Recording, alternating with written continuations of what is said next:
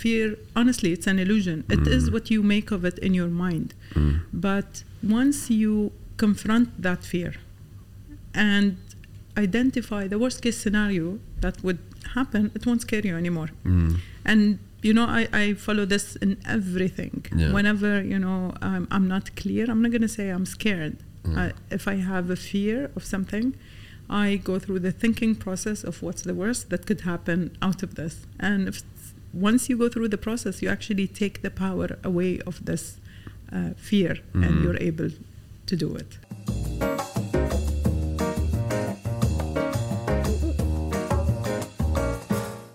Hey everyone, thanks a lot for listening to the show. If you're enjoying it, please make sure you like, comment, and follow the show. It means a lot to me. It gives me conviction to keep on going. So thanks a lot. Thanks for joining another episode of Talks with T. I'm super honored today to have Raja AlMazrouie with us on the show today. Thank you for joining. Thank you for having me. So you're the managing director of the Etihad Credit Insurance, but I would say you're also one of the four parents of the birth of the, let's call it, ecosystem in fintech. I would say in the UAE, but then also in the region. So I'm super excited to have the conversation with you today. Thank you, Tara. It's my pleasure to be with you, and it's an amazing experience that I have been through over the last few years, witnessing the birth of the entrepreneurship ecosystem in the region. So you started, you had some sort of affinity towards technology, because I think earlier in your career you started in the IT space. So the first question I would have is, what drew you to be in IT, in tech from very early in your career? So I'm a I have tech as my background, and I studied technology long time ago out of curiosity. I was like, okay, nobody wants to do technology. What's going on? So I ventured into it out of curiosity, and luckily I found out that it was an exciting domain to be in. And I've worked in technology roles all my life, and eventually moved into business. But then when the whole fintech industry started to evolve in the region, I thought it was a perfect match for me to move into it, because I've been with the DIFC for the last 12 years. I had the exposure to the financial services sector, but then I got super excited because now it's linked with technology. And I started into fintech from there, and I was able to understand the two languages, the technology and the financial services, and also the language of the two players, whether it's the startups, the entrepreneurs, the regulators, and the financial institutions. So it gave me sort of an interesting position to be able to integrate all of these conversations and support the agenda of fintech, of breaking the barriers, enabling financial inclusion for individuals through technology solutions. That's amazing. I also I studied computer engineering and software engineering in Canada, and you know, one of the things that became very clear, this is, you know, in the early 2000s, was that it wasn't a very diverse, in terms of gender, it wasn't a very diverse major. And so where do you think that curiosity for you came from, or that desire maybe to go against the standard or the typical movement at the time? Where do you think that comes from?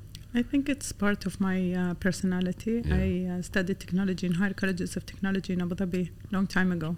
And at that time, it was a new major, and all of my friends went into business management and communications, and I wasn't really excited about that because everyone was doing them. And I was excited about technology just because it was new.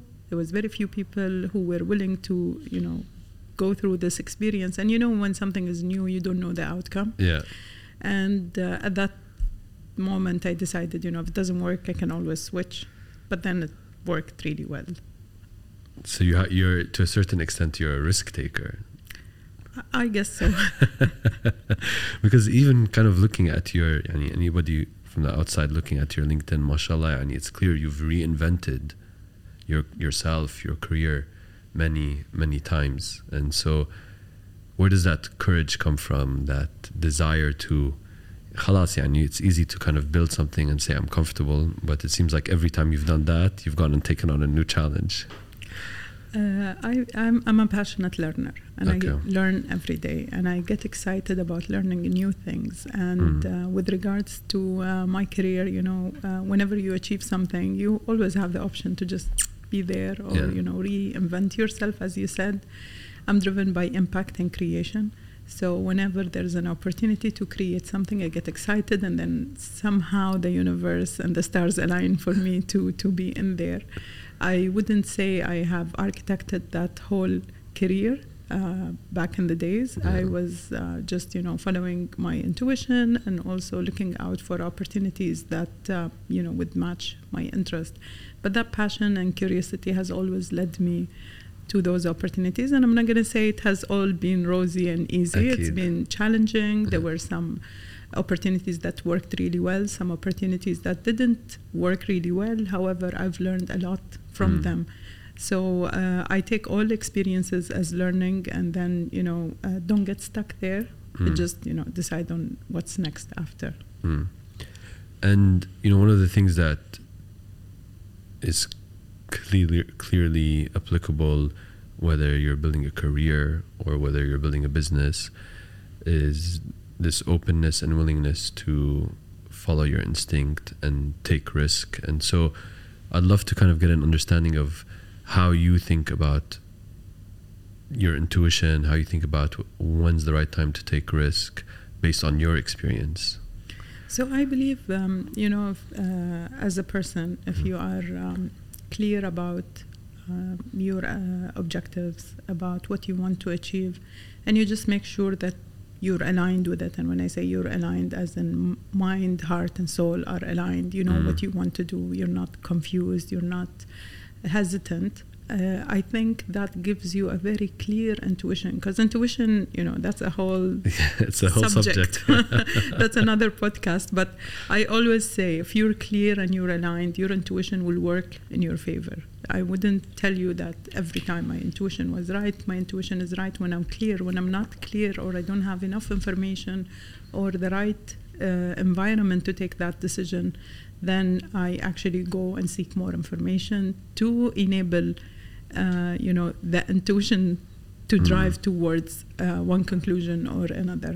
But it's really important to be aligned and to be clear on your objectives. What do you want to do? So we always ask the difficult questions. Why?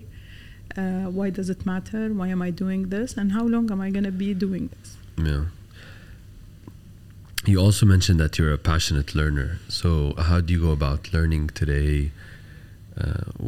What are the things you've done to really continue to maintain that desire to learn and keep yourself moving on that front? So initially I thought getting a bachelor's degree or master's degree will get me there, wherever and then job is done. Job is done, and obviously it's not. Yeah. But as you grow and as you get into new roles, new technologies, especially in technology, new technologies are being released, new regulations are being issued.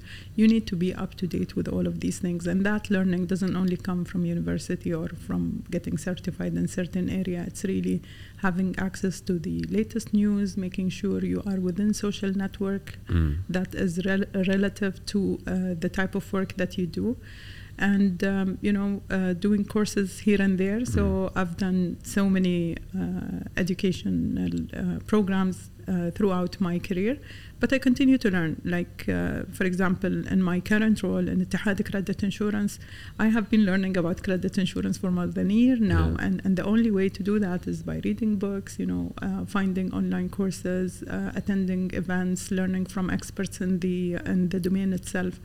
Once you realize it's important for you to succeed, you'll definitely go out and seek that. And today with technology, decentralized learning is available to everyone through online courses, through YouTube channels, through subscribing to certain newsletters, and also attending webinars and events that has been very much easier now compared to having to travel all the way and register and pay all the fees to attend a conference. But now you have access to them, and most of them are also recorded, so you can always go back to those podcast sessions and catch up on points that you've missed before.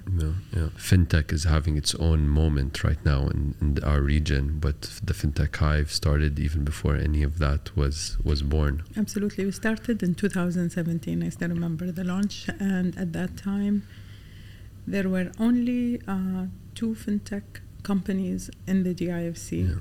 And today I lost count. I mean, the numbers are great. They're beyond 500, 600, 700 startups. And in the DIFC in particular, because it's financial services. So really to be able to cater to this number of startups to come, get a license, have the courage to challenge the status quo and play in the blind spots of other institutions was, great for the startups to believe in the opportunity, believe in the support system that has been put in place to enable their growth.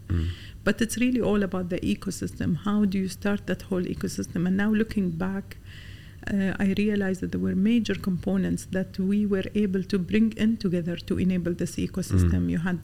We had access to financial institutions who were supportive, who wanted to know what is going on in fintech. How could they collaborate, learn, connect with those fintechs to expand their customer database, expand their service offerings. And also there was this passionate entrepreneurs that are around the region who were passionate about creating something new, and also looking at all the success stories globally and realizing there is a major gap in our region for them to be first movers and jumping in just like Bezat and to start to experiment. The third thing I would say is also the support that you had. There were so many accelerators running at the same time with a lot of benefits that were put in place to attract the startups to come. And we have created an opportunity to experiment because some of them succeeded and some of them failed. And the ones that failed found a safe space to fail, learn, and pick up again. They had access to funding, they had access to regulation, the regulators were cooperative, they were learning, they were understanding what's going on and looking at best practices globally and recreating those regulations to fit the region and the startups. And on top of all of that, we had all the investors that believed in the opportunity to invest in those startups, to scale them, and also to integrate them with the missing opportunities within the region to create a bigger impact. And one of the things you mentioned when you were getting ready to jump into the Fintech Hive, you said that you spoke to a lot of your friends and they said, what if it doesn't work? I get a sense that that's not the first time you've heard what if it doesn't work, and I get a sense that whenever you hear that you get excited because you don't know unless you get there, right? And once you're there, you realize and that yes, it's going to be great, but then it fails for one small thing that you haven't looked at, or you go in a bit hesitant, but you grow at your own pace. And this is what I saw with most of the startups. Start 2 co-founders, very limited access to funding, experimenting, working with the ecosystem enablers, working with the regulators, working with the venture capital community to test the opportunity for those solutions. And since I was there from the very beginning, like I don't stop talking about Sarwa because I was working really, really closely with them. They did that literally step by step. And the exit was really easy. And, if it didn't work, you could have exited because even the DIFC gave access to licensing, co-working space. So you wouldn't put a huge investment to start that journey. It was a small investment. It was okay to fail, but the opportunity was too huge for you to actually consider failure as an option. So the entrepreneurs started to figure out and learn along the way to create something that fits the region. And so there's kind of 2 points here. Number one is startups having not having the fear of failure and just saying, okay, khalas, I'm going to start. But then also, if I kind of mirror that to your career, it doesn't seem like you've had this fear of failure in a career, because you've, like I said, whenever someone says, what if it doesn't work? You're like, I won't know if I don't try. And so on the topic of failure, in كعرب, in general, in our part of the world, it's very different than Silicon Valley or in the West, where failure is viewed as a learning opportunity. I remember for early parts of Bayzat, whenever I thought, oh my God, this might not work, on some level, there would be some like shame, or I'd worry about how my friends or society would thought it tried and didn't work, and I think to a certain extent as Arabs in this part of the world, that's still ingrained in us. So I guess for entrepreneurs listening, or people who want to take a jump in life, who have that voice in their head about failure, and what have you done to silence the voice, for the lack of a better word? So I'll tell you the real story behind this. I was once having dinner with my best friend in her house, and her husband walked in. He was coming from the gym, and he was wearing a T-shirt. Obviously, before having dinner, I've had all my thoughts and doubts about fear and what others would say, and how would this be seen. And so it's always been in my mind. But that day he walked in, and on his T-shirt was written, "Fear is an illusion." And I was looking at his T-shirt and just thinking and analyzing that statement, fear is an illusion. And we had a conversation about that. And honestly, that conversation has changed my perspective on fear, because fear, honestly, it's an illusion. It is what you make of it in your mind. But once you confront that fear and identify the worst case scenario that would happen, it won't scare you anymore. And I follow this in everything. Whenever, I'm not clear, I'm not going to say I'm scared. If I have a fear of something, I go through the thinking process of what's the worst that could happen out of this. And once you go through the process, you actually take the power away of this fear, and you're able to do it. Amazing. So that's the real story. And if you think of it this way, you really take the power out of that fear that would stop you from achieving your goals. I think most of the time people overweight or overestimate the impact of the downside risk. So like you said, what's the worst case scenario?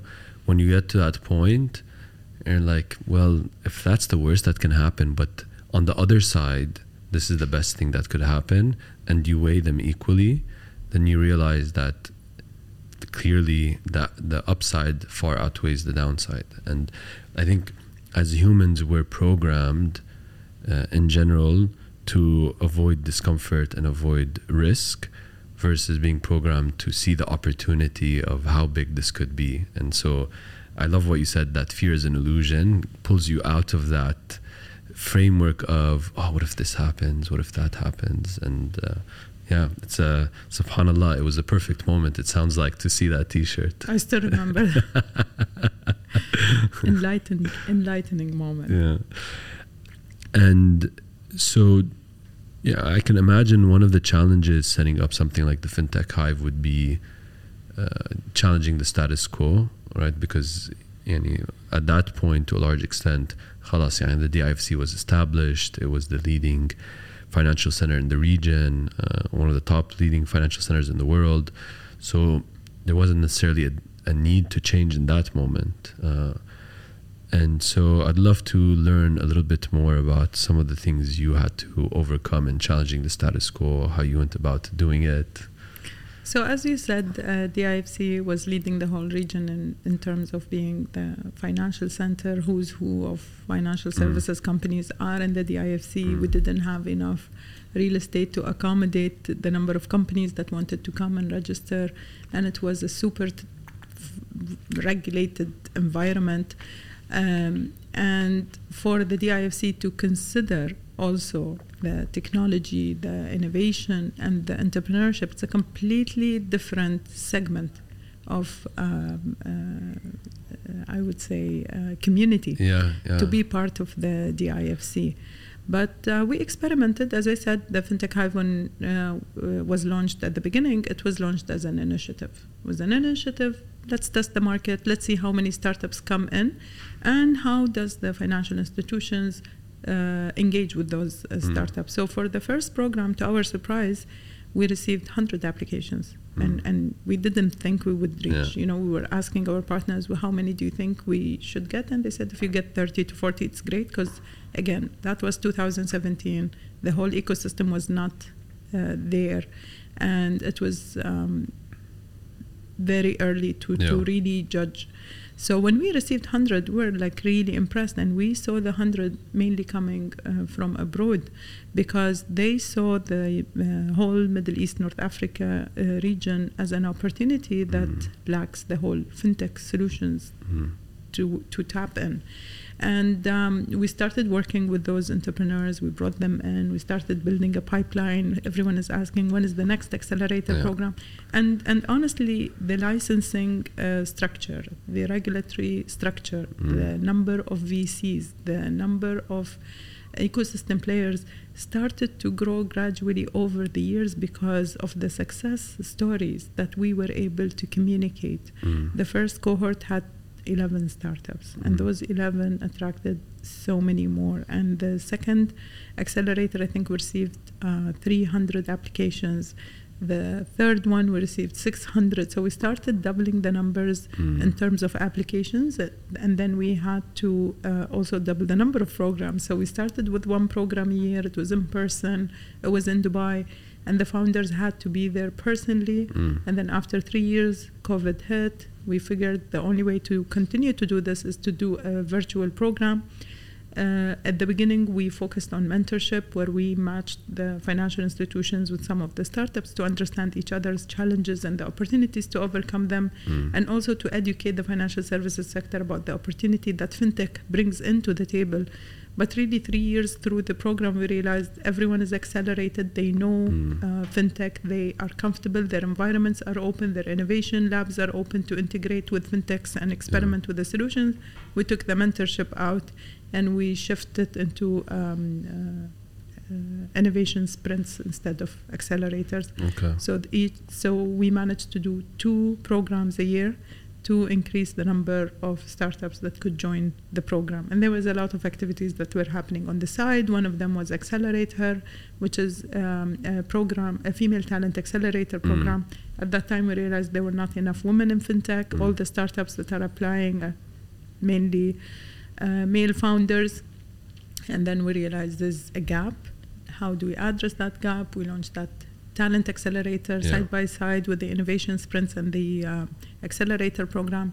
Got those women from financial services or from technology companies to join the program, understand the licensing, understand the regulation, understand the technology, match them with mentors from the industry, and help them be part of that whole sector. And by the time I left, I think we've accelerated more than 100 women in the program, which was great. That's amazing, mashallah.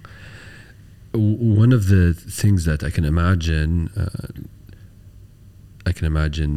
a lot of focus was around how do you brand, how do you market the Fintech Hive. And so I'd love to learn a little bit more what you've learned about how to brand a new idea, how to market a new idea, to drive the right acceptance from the audience.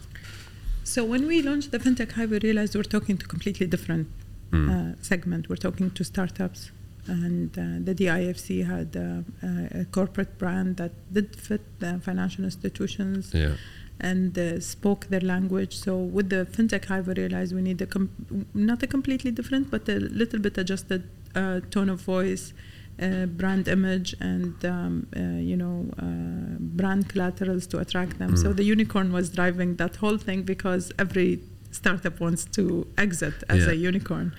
So we've embedded that unicorn. We started playing with colors, and we brought a different image that really connected and resonated with the startups. And we always tapped into the DIFC's brand equity to connect the financial institutions, the regulators, the more kind of structured, regulated, formal players of the ecosystem.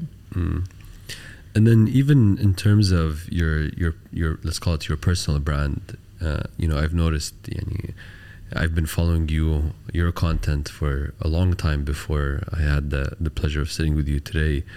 I'd love to transition that discussion around brand and so forth to personal brand and content creation. What drives you to create content on a personal level? How do you think about personal brand and the impact that has on whether it's a person's career or even entrepreneurs? So eventually I realized that it's important as I moved on from tech to marketing and communications. I realized that, and especially with everything digital, the first place people will go to get to know you is really Google. So they will Google you and they will say, okay, she's, spoken here or spoken there, and these are her views, and they will sort of connect with you. So your digital presence is as important as your in-person presence, because if not more, because it's available to a wider range of audience.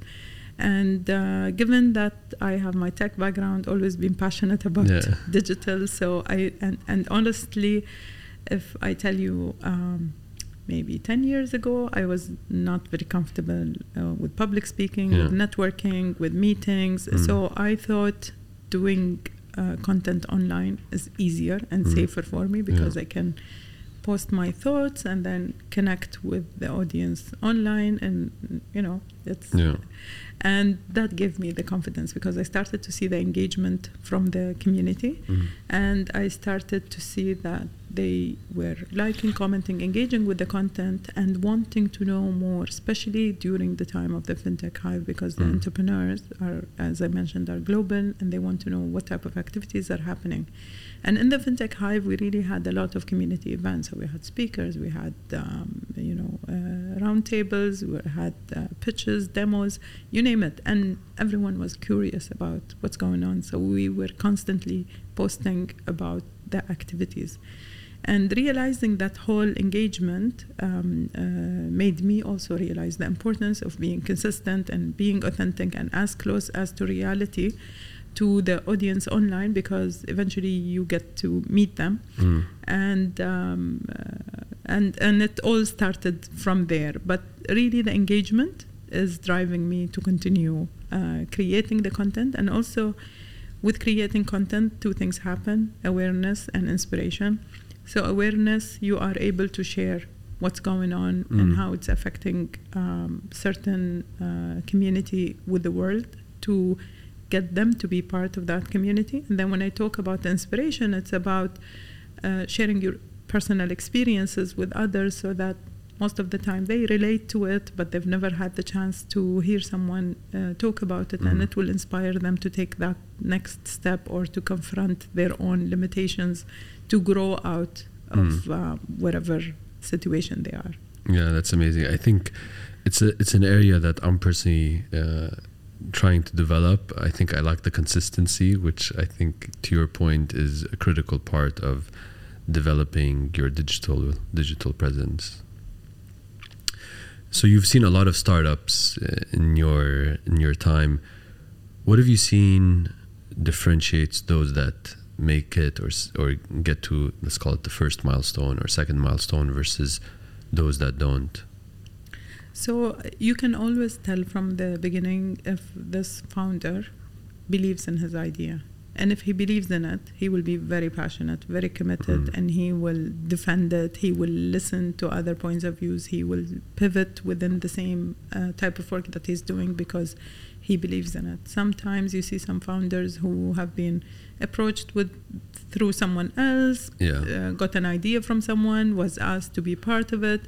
So they don't have the same belief and passion that you see from those. And the ones with the who believes the most are the most successful ones, because they will make it work, whether it's working with a regulator, whether it's raising funding, whether it's talking to whoever it takes to move the agenda, because it was really new and it was really the beginning. And for startups to go from 0 to 1, they had a lot of challenges, but the consistency of continuing to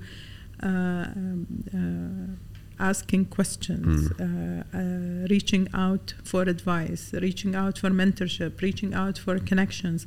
The ones that invest the time and energy to get there are the ones who've eventually made it. And I always have certain questions that I ask in the beginning to just gauge that passion.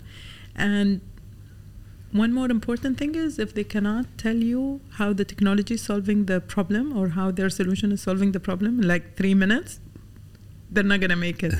And, I have this conversation over and over again, not only for me to understand, but also for them to be able to communicate it in the right way. So I challenge them all the time, not because I don't like them, but it's really when you push them, you see how they can grow out of that comfort area. And I rather that I challenge them than them being challenged on the, next step or so forth. So what are some of the questions you ask? Why are you doing this? Yeah. What is it? What is the one single problem that you're solving for the world through this application? It could be solving one person's problem, or it could be solving 1,000 people's problem. And what do you want out of this? Do you want to create a company that you manage and a team? Do you want to create impact in the world? How are you creating that impact? And trying to make them ask those tough questions to themselves. And then sometimes throughout their journey, they go through issues, whether they want to, it's not working anymore, either pivot the technology or close down the system, figure out what they want to do next. And I also ask those questions. Do you think your credibility is on the line because you've raised money, you've hired people, and now you're saying this is not going to work?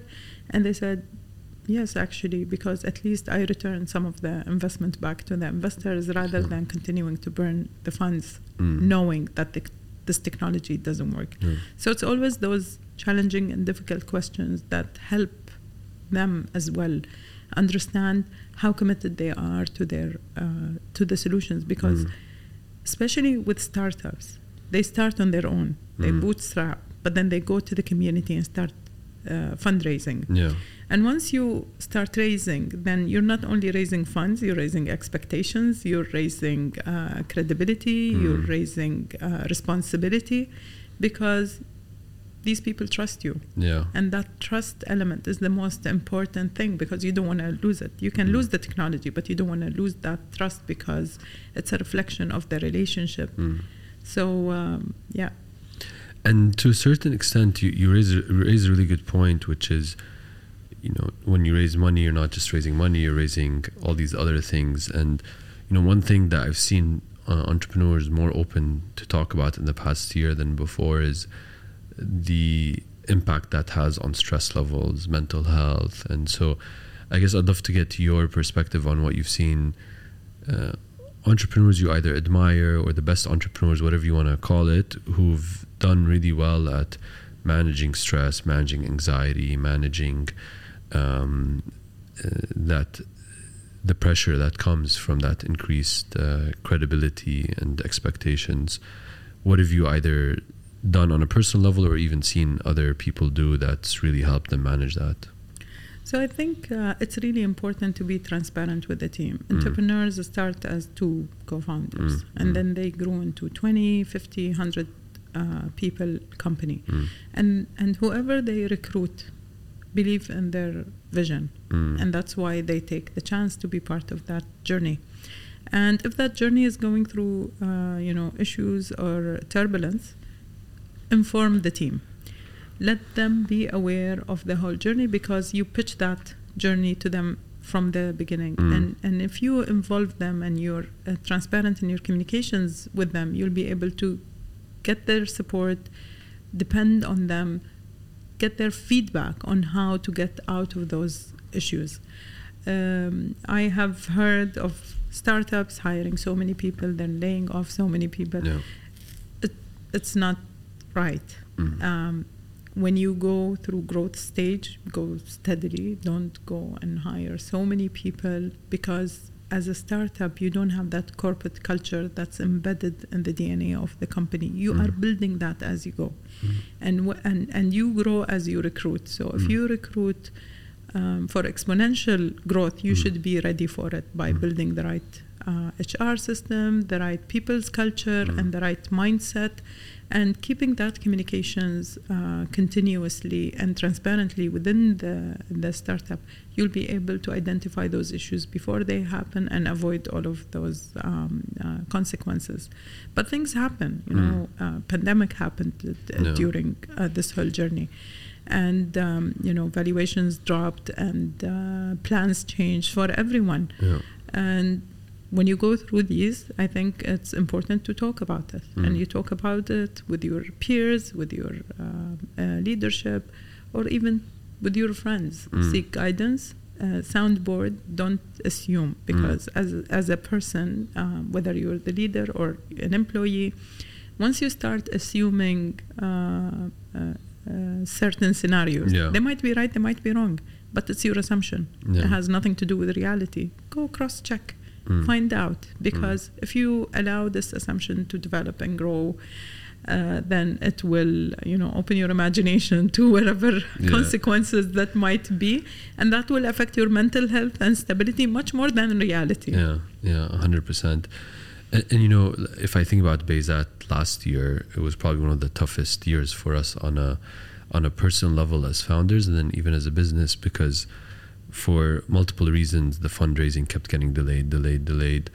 And, you know, we played around a lot with the idea. Do we tell the team? At that point, we were like 200 something, like 250, 260 team members.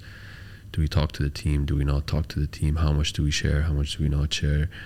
And my learning experience from that was when we were very open about here's what's happening, and like to 260 people in different countries, and we didn't lose anyone. Like, people rallied behind us, because like you said, they joined because they believed in the vision, and they said, this is a hiccup, it's a road bump, we'll get through it. And like, I had never, you know, I'm getting goosebumps just thinking about it, because I had never seen the team come together to face the adversity like I did that year. And so I completely agree with you. And sometimes in our head we make it bigger, because we say if we tell people, they're going to freak out. But بالعكس, yani, the complete opposite happened. They appreciate your honesty and also involving them in that conversation, and then that's where the support comes in from. I think we have to wrap up here, because I promised your assistant we'd finish on time. So I heard you say a couple of things on the conversation today. I heard you say, you know, intuition when you have a clear objective is actually a guiding force. I love this idea of fear is an illusion. This idea of digital presence is as important as your in-person presence. I really like the way you phrased that. You put it very succinctly and very concise, that founders who truly believe they can make it are the ones who do. And then just being transparent with the team, because you owe it to them since they joined because of your vision, regardless of what's happening, is critical to be a good founder. So thank you very much for your time. I've had a lot of fun talking to you, but also just getting to know beyond your digital presence, getting to know you in person. Thank you so much, Tara, for having me. It's my pleasure to join you today, and I hope the audience enjoy the episode as much as we enjoyed the conversation. Thank you. Thank you.